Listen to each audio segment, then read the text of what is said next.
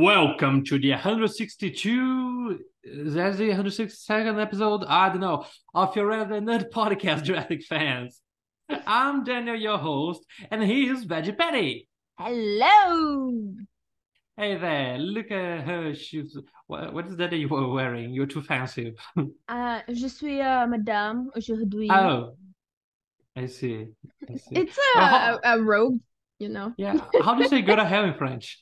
That'd be useful. Uh, je ne sais pas. I don't remember. It's too much pressure to remember it right now. Really, the most useful thing and you can't remember. Oh, please. I know, putain. I love that word. Yeah. I Everyone know. else who speaks French. I know how to say in German. You do. It's Oh, that's Hohenzollern. another. Oh, that's another Velociraptor roar right there. Right at the beginning, you Please. see, you guys. She's excited today. She's pumped up. Our, I am. And I've only drank like one sip of my cappuccino. my. Look at that. I've already drank too much coffee for a single organism today, so I'm only having water because one cup is much more than enough for like a week for me. Hydrate Because yourself. I'd rather have tea. You know me, nature. But Yeah. anyways, Jurassic fans, you guys, today we're starting at chapter 24. Old Boseman Had a Farm, and this is gonna be a banger. So, if you're all ready, let's just get started, shall we? Zooming in, for I am blind.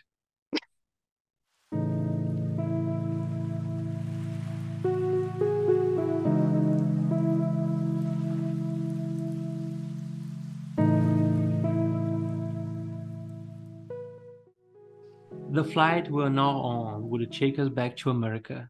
By ferry, we had returned to Cape Town, to the airport where Keane had stolen the information from our previous expedition. Perhaps the memory came to Lucy too, because she held tightly to the binder Fowler had given her, as if at any moment the doctor was going to snatch the document from her hands and slide down the escalator railing, disappearing soon after. But no, Keane didn't seem to care this time. His eyes had a more glassy appearance since Baruti Elias' death, as if Keane's own eyes were dead. Now we would make a painfully long trip, finally landing in Fort Myers, but not before making two stops, one in Amsterdam and one in Atlanta. Our final destination, though, was much further south than Fort Myers, near Okeechobee. Since the location was far away, we managed to get a cab to Naples, but it would still be necessary to cover the remaining 60 kilometers. When we finally arrived in Naples, my back burned and frost bones crackled with every movement. The big city had the modern look that saddens me so much. I tried to turn my attention away from my surroundings for a moment and asked Frost about our next step. Well, he said in a mysterious tone, you will arrive at the Boseman Ranch in true Everglades style.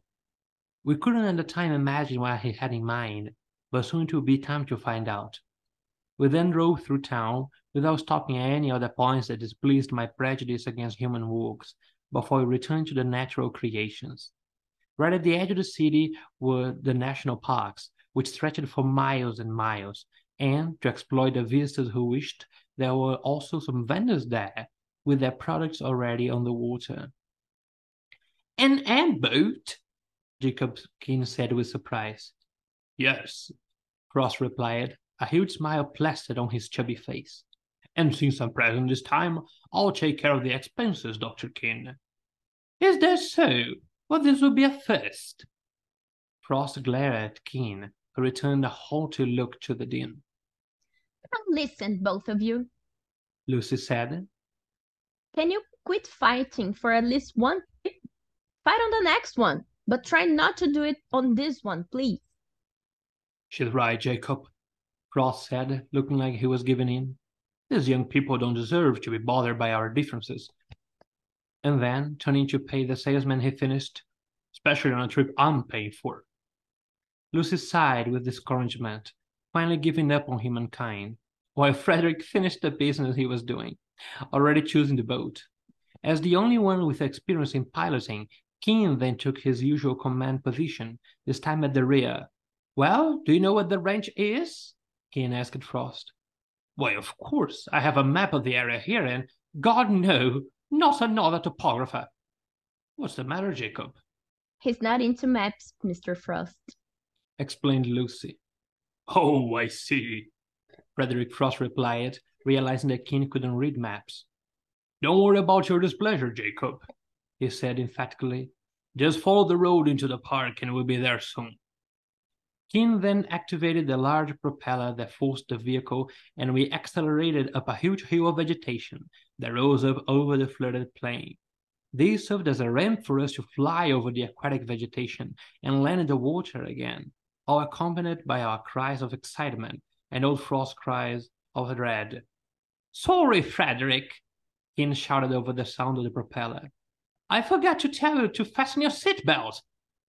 This was followed by a controlled laugh from Keen, loud enough to be heard despite the noise of the propeller. When exactly had Jacob Keen learned to laugh? The closest I had seen to a smile was when Lucy made him curl his lips in Luleka. Was it possible that Lucy Lane had affected that test done by a medical doctor that much? Anyway, Frost kept giving directions to our pilot, although he kept his offended expression. So that we wouldn't get lost in the maze of aquatic vegetation, the Dean directed us in a straight line, following the road to our right. Although it was far away, it was clearly visible, especially with other vehicles that used it.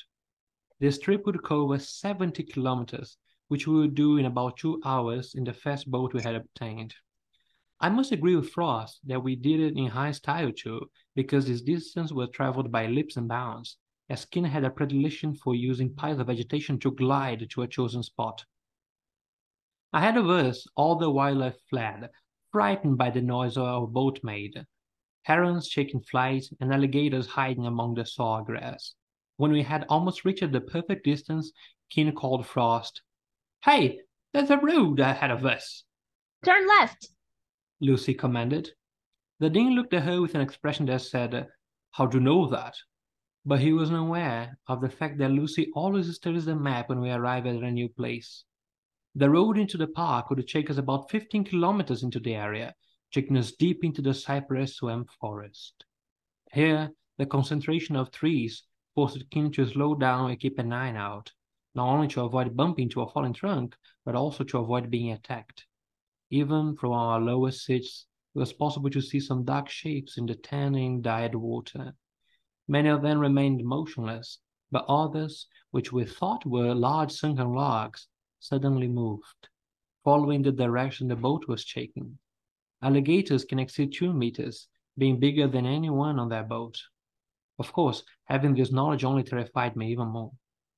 Very cautiously, we covered the remaining distance as quickly as possible and arrived at what Frost had called the ranch, which was, in fact, the grand dwelling. The road we had seen before ended right in front of the grid gate of the ranch, indicating that it had been created specifically to provide access to the site. What kind of person is so rich that he cannot bear the thought of being stranded at home and can change this? Well, we'd soon find out. As we stopped the airboat at the side of the dirt road, Keen came forward to get down and clap his hands, standing a few steps away from the open gate. We got off and followed him, but the owner was slow to appear. What is it with these people? His voice was then interrupted by a deep and threatening growl coming from the porch. Jacob's clapping had awakened a large Rottweiler, stubby and muscular like none I had ever seen before. The huge dog was still growling, exposing his fangs and approaching us. Lucy? Said Keen's voice, now much higher. remain relaxed, She replied, perhaps not so much to us as to herself. The animal then walked calculatingly half the distance between us without stopping growling, and then lunged towards Keen. His strong legs covered a few meters between them in seconds, and the low bark was ringing in our ears. The dog was already inches away from jumping up and attacking Jacob. Sicarius! Shouted a hoarse voice from the house. The huge beast stopped right in front of Keen and sat down, merely sniffing the biomedical doctor's leather shoes. When we raised our eyes, we saw the source of the voice. From the porch came a man. The fellow's eyes were as frightening as those of Zacharias, his dog. His hair was short, curly, and completely white. His skin, also very pale, was marked, and the wrinkles around his eyes pressed them even closer together, forcing an eternal look of distrust. A camouflage hat shielded his eyesight, and an alligator farm employee's uniform completed his look. A machete tucked into its sheath adorned his waist, and a hand that seemed nervous to grab it was enough to make us remain just as nervous. "What do you want here?" shouted the man. "I believe you are Mr. Boseman," Frost snapped forward. "You called us. We're Lane's team." "Oh, you are?" The old man moved closer, lessening the air of distrust by not being able to change his eyes. His hand finally let go of the machete handle, and he came to the farm gate. You could see a remnant of what had once been his mustache, the hairs now being too white to form a respectable pattern. "So which one of you is Lane?" asked Boseman. Frost took a breath to explain, but Lucy interrupted him, saying, "That's me. Nice to meet you, Lucy Lane." "Ye?" the man questioned, intrigued. "Yes, Mr. Boseman. And this is my team. My brother, our biomedical expert, and Mr. Frost, who is funding the expedition." "Oh, God, I thought you would be..." "Older? Well, you can get experience in a few years of life. You just have to use those years for something useful, as you did with your business." "Well, I guess you're right," he yielded to Lucy's flattery. "Anyway, come in. My wife is serving dinner. Are you all right, partner? You look a little pale." With his eyes still fixed on the dog, Ken stammered, I am." With a slightly unsteady step, he followed us into the ranch. Zacharias now trotted along beside us, wagging his short tail. The interior of the Boseman Ranch was extremely cozy, with every kind of upholstered armchair as one could dream of. Even more comforting was the pleasant aroma that circulated through the house from the kitchen. The only threat to the peace of the environment was the alligator heads hanging on the walls, preserved as trophies, reminders of what this man considered to be victories over the nature that provided his needs. "You don't enjoy hunting, young man?" our host asked. I was shocked, as I thought I had managed to disguise my disgusted expression. Keen also had the same reaction to hanging heads, but perhaps it was easier to attack a youngster and let the adult listen. I don't approve of exaggeration, sir," I replied without looking Boseman in the eye. "If you're referring to Ace, I assure you..." "What was that, Alexander? Why was Sicarius barking that much?" asked a voice from the kitchen, interrupting her husband's defense. From it came a woman of approximately the same age as Alexander Boseman, with the same marks covering her face, except for the cruel wrinkles that deformed her husband's eye. An apron covered the front of her body, and a heavy coat covered everything else. In the hot climate of the Everglades, Alma Boseman's outfit seemed odd, but the silver hair hanging down the sides showed that the time had come to feel cold even on the hottest days. "These people make up the team we call, Alma." "Why, that's wonderful. Alexander has a fabulous story to tell you over dinner. Come, come." The lady's hospitality was so attractive that even Keen returned to his original color, forgetting for a moment the attack he had almost suffered. The kitchen table was made of solid wood, but much cheaper than the one we saw in Jacob Keen's house. There, however, reigned a welcoming spirit that a biomedical doctor would never have, even without the opulence that surrounded him. Before us, plates with amounts of breaded fritters, crispy and warm, accompanied by a small bowl of vinaigrette to dip each piece in. Something between fish and chicken that could be neither. Jacob made a face of disgust before tasting it, while Frost ate it with gusto, and Lucy devoured hers. "What a beautifully prepared dish, Mr. Boseman," praised the Dean. "Some kind of game meat, perhaps?" "Why, no." she replied in her sweet voice. Alexander smiled and added, "Remember what I said? No waste." Keen was biting into his fritter at the moment he heard this, and made a sharp noise as if something was hurting him intensely. To take his eyes off the doctor, Frost coughed lightly and introduced the subject. Well, I understand that we were called in to investigate the sighting of a cryptid, right? Yeah, exactly, Boseman confirmed.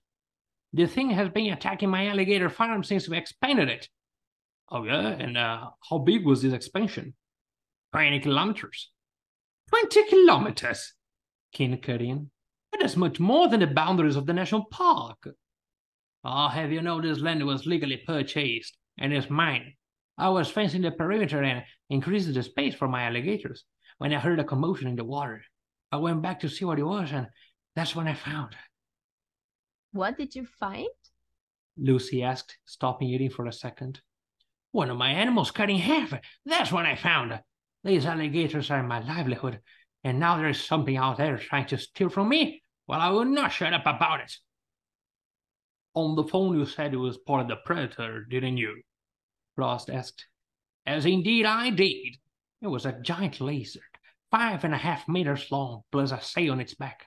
I went after it with the machete, but it scampered on into the cypress trees and ran away, taking my alligator with it. Alma Boseman held back a laugh. Come on, I know what I saw, okay? Alexander complained. And now I wanted to find out for me what kind of animal that is. You don't usually hurt the creatures you capture, do you? I wouldn't like to see those animals affected by my business. I felt a spark of hope when I thought that this man, as hot-hearted as he was in the swamp, still had affection for animals. Perhaps he really wasn't all bad, after all. Even the meat he produced was put to good use, perhaps to Jacob's dismay. If you care so much about animals, why didn't you chase that one with a machete? He questioned Boseman without even looking at the man. Because you don't need to attack a predator for it to release its prey, partner. You ever had the experience of having a python attack an animal you own? Well, I have, and I'll tell you that I only had to hit it a little before it uncoiled and released my gator. Someone slid back into the water and went about my business. You see, we do things very smoothly around here, Mr. Keen. Dr. Keen. Oh, very well, Doctor, Alexander said, emphasizing Keen's title with contempt. You see, what comes before the name doesn't matter much around here, but what comes after does. My family built this ranch even before this place was called a park, so no thug's going to stop me from using the land that is rightfully mine. For God's sake, Alexander, calm down, His wife pleaded. In the same act, she pulled from an inner pocket a small object surrounded by a casing. Alexander received the object with a smile and opened it, revealing a candy, which was soon cut in half by the old man, who deposited the remaining half on the table, revealing a creamy coconut shaving inside. Well, said the dean, wiping his mouth with a napkin. I guess we'll rest then. We'll get an early start in the morning. Now I will show you to your rooms. Please follow me, said our hostess. The path to our rooms was lined with clotheslines and embroidery spread throughout the house, all the work of the patient old lady who was now leading us through a corridor.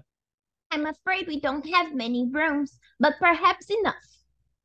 Alma's voice sounded apologetic. When he got to the first room, there was a large wooden bunk bed, every detail of it freshly painted, and the sheets smelled like lavender even from a distance.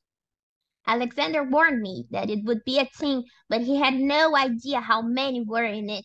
I took the liberty of preparing the bunk to await them then. The top one is mine, Lucy said enthusiastically, immediately running and jumping up to reach the mattress without using the stairs. Alma laughed at Lucy's manner while I made my way to my mattress, happy to have the lower one, but showing no such glee. No one needed to know that I feared falling at night. The entourage made their way to the next door, where after a few seconds I heard Frost's voice rising again. You can't possibly be so selfish, shouted the dean. A weaker voice answered. And you think I can sleep near that beast outside? Didn't you see how he tried to devour me earlier? Too bad he failed. Shouting these words, the president returned, stamping his feet, and passed in front of our door, followed by Mrs. Boseman, to whom he apologized. I'm sorry you had to hear that, ma'am. My colleague and I need to settle some matters. We heard Frederick Frost's heavy footsteps pass through the kitchen, and his still dismayed voice bid goodnight to Alexander, who was at the table. When Alma came through our bedroom door again, I asked her, Mrs. Boseman, what was all of that about? Oh dear. Unfortunately, we only had one more bed, and I told your colleagues that they would have to choose who gets it.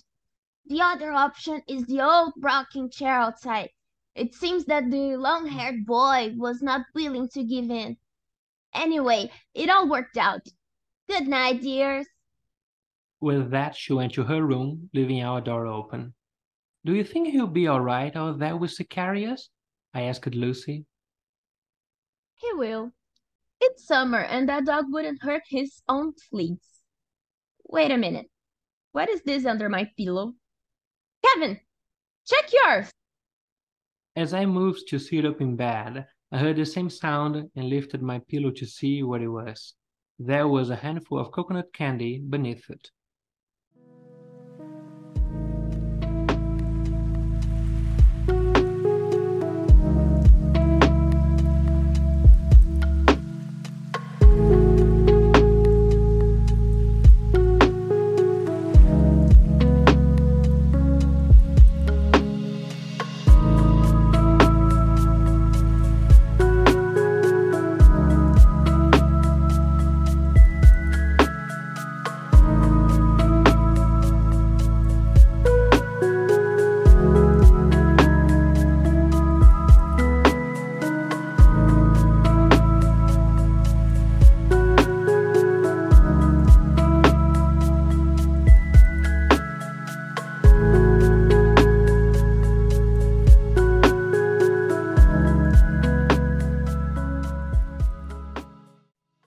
I have it.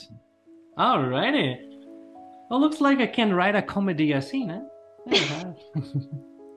My God, I loved it. I bet he failed. I know those two characters, sometimes they're just support characters, but that bickering is so important sometimes. Yeah, I loved it. And I love the accent you made for Boseman. Oh, yeah, you see, that's actually just a impersonating the real person. Yeah. Because, the guy is literally called Alexander. Alexander. Yeah, and he's an old man just like this, and he's pretty annoying. So, he was the perfect character. It's perfect. I love him. And yeah, his wife. Yeah. I see that you like Mr. Boseman. Nice indeed. I love when I find out how you figured the voice afterwards, like I'm doing like this, and then you say, she said in a sweet voice, and I'm, oh shit. Oh, that was supposed to be sweet. Oh, okay. I just talking like your older Uncle Ben, but okay. That's a sweet voice. It's a sweet tone. Yes. Sweet tone. I smoked a lot when I was younger, so it happens. I actually was writing today a scene with a character with that voice, so prepare yourself. Perfect. We have much to do. Oh gosh, you guys, Larry is just so important for my stories from now on, because she's now the spirit of Lucy, and her art is gonna be on the cover of my next novel, and also some black and white drawings on the inside, and then